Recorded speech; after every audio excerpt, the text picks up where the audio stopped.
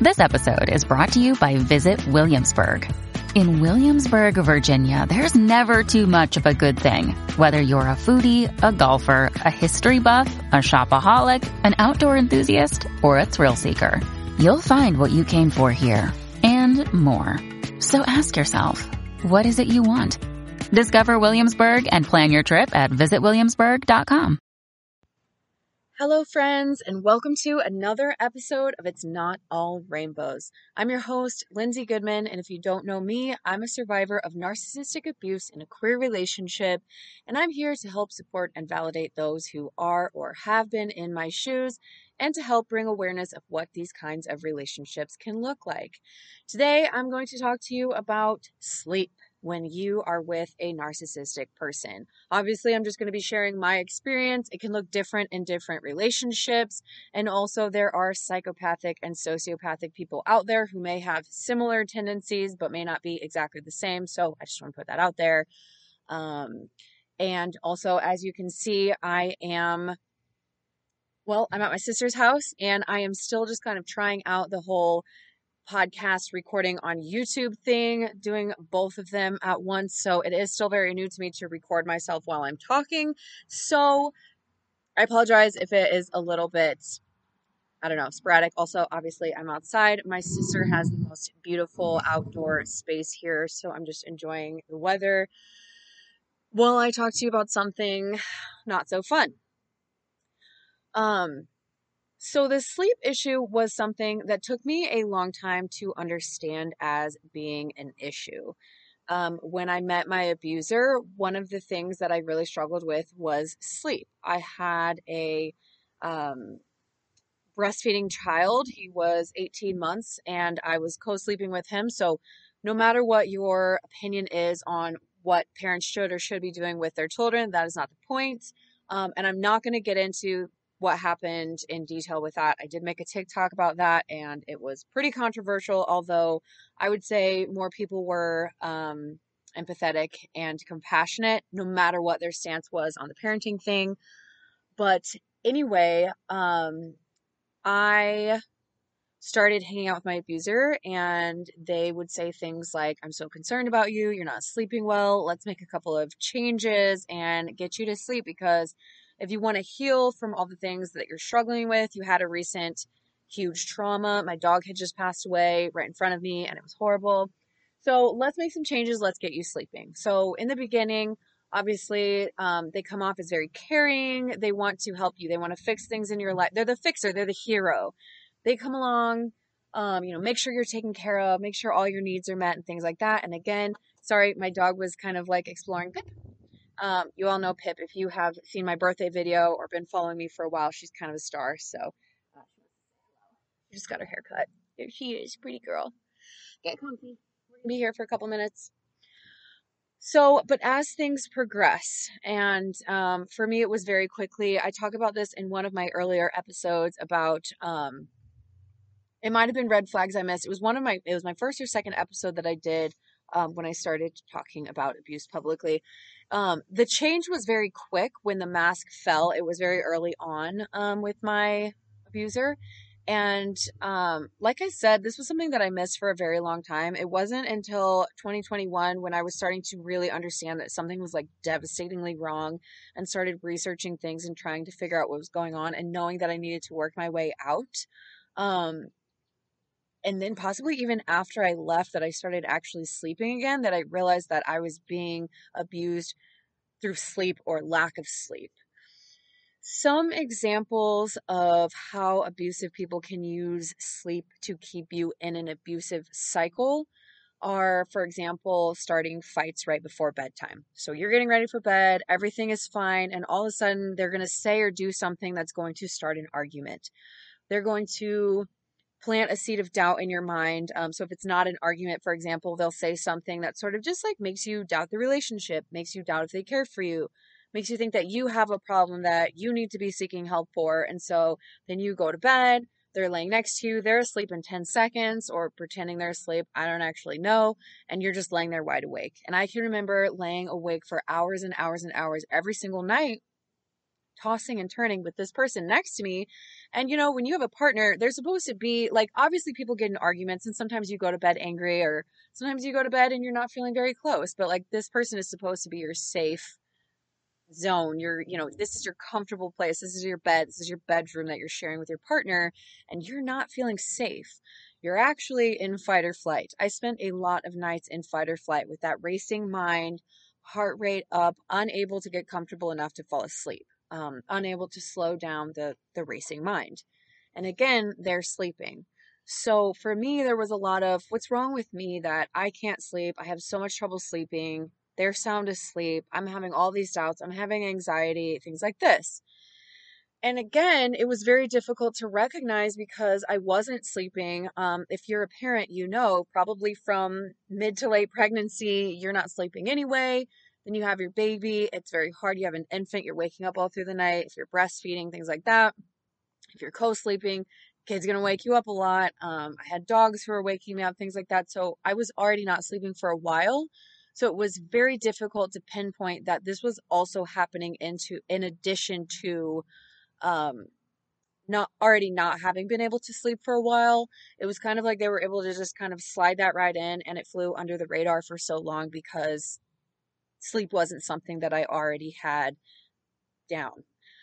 Um, Another example could be waking you up in the night. I have heard some people say that their abuser would literally just like sort of roll over in the night and sort of like punch or hit, um, sort of like nudge you, kick you awake, and then go back to sleep, or actually go to sleep. And if you have fallen asleep, you're startled, and you're of course thinking, oh, they accidentally did that, but they can be doing that on purpose, which sounds so crazy, but it's true because they don't want you to sleep. If I were to fall asleep, you know, take a nap, which was very rare for me, or if I happened to fall asleep before them, they would wake me up. I remember very early on, we were watching, is it Mad, I don't even remember what it's called. Mad something. I don't do movies very often, but like, they're like driving out in the desert with like vehicles and everyone is like their faces painted. What is it called? I keep wanting to say Mad Mike, but I don't think that's what it's called. Is it? That's not what it's called. I'm looking it up. It's not, that's okay. Magic Mike came up. What is it called? Mad Mad Max. I was so close.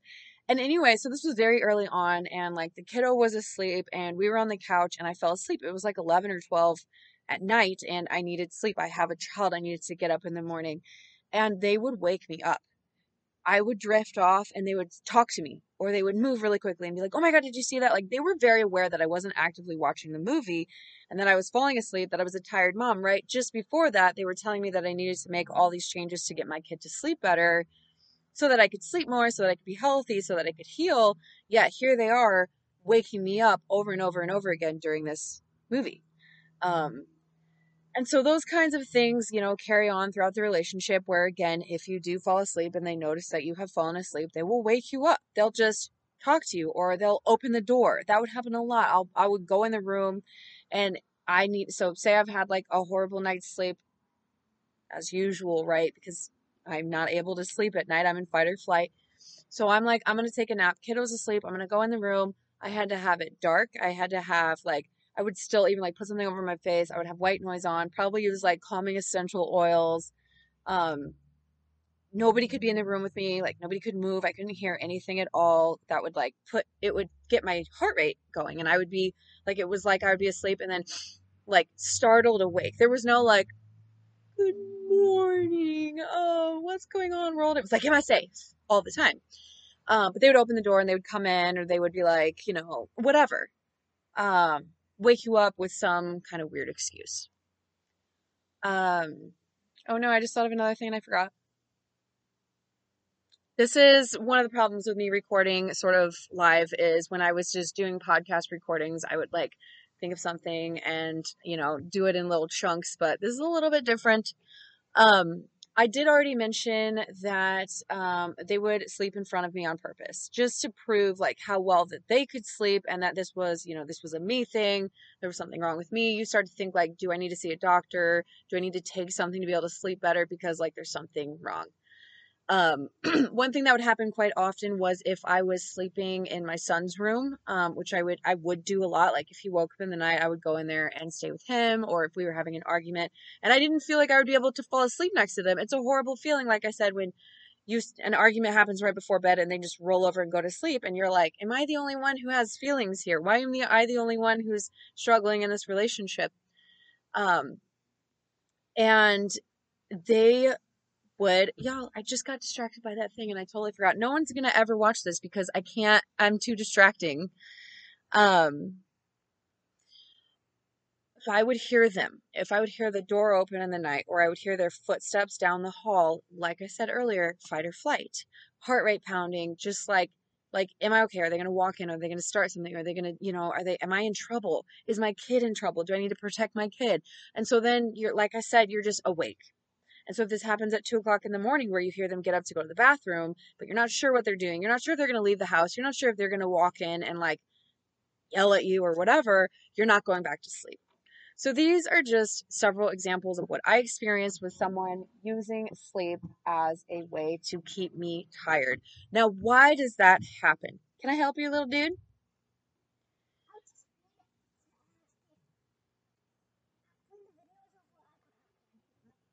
Okay, that's a really good question. Go in that door. Sissy's going to help you. I have to see what we have, okay? That is my nephew. And thank you. He wants candy. So we'll see what happens after this. Will my nephew get candy or not? Y'all were thinking that was going to be my kiddo. That was not my kiddo. Um, so why do they do this? Why do they consistently wake you up, start arguments, keep you tired? Why do they do it? Well, if you're tired, you're not thinking right. You're in a brain fog. You're going around throughout your day just like not functioning properly. You're not able to hold your own in conversations when they're starting arguments. They're doing word salad, which if you don't know what that is, we can definitely talk about that later. But it's basically them just saying a bunch of stuff, spewing out random things that don't really make sense, talking in circles so that you're not sure what the argument is anymore. It's an entire technique in itself. But they're keeping you tired, they're keeping you run down, they're keeping you dependent on them because obviously when you're tired, you're not functioning as well as a parent, at work, at all this stuff. So you're just like, oh, thank goodness I have this partner who, when I come home, they once in a while do something nice for me, you know? Um, they don't want a well functioning, healthy, you know, clear minded adult to abuse, or child. Obviously, I'm coming at this from the perspective of having an abusive partner, but obviously, parents can do any of these tactics as well if you have narcissistic parents. So they want the person to be exhausted and run down and not thinking straight. This serves to continue to keep them in a position of power. Um, it is obviously also proving that they have control over you. They can make you tired. They can make sure you're not sleeping. They can make sure you're in fight or flight all the time. They can make sure you're not doing well, right? That's exactly where they want to keep you. So if this sounds familiar, if this is happening to you, this is definitely something to think about. Obviously, some people just have sleeping problems. Some people, it's normal to have an argument here and there, but this is not a normal thing to be going on and on and on.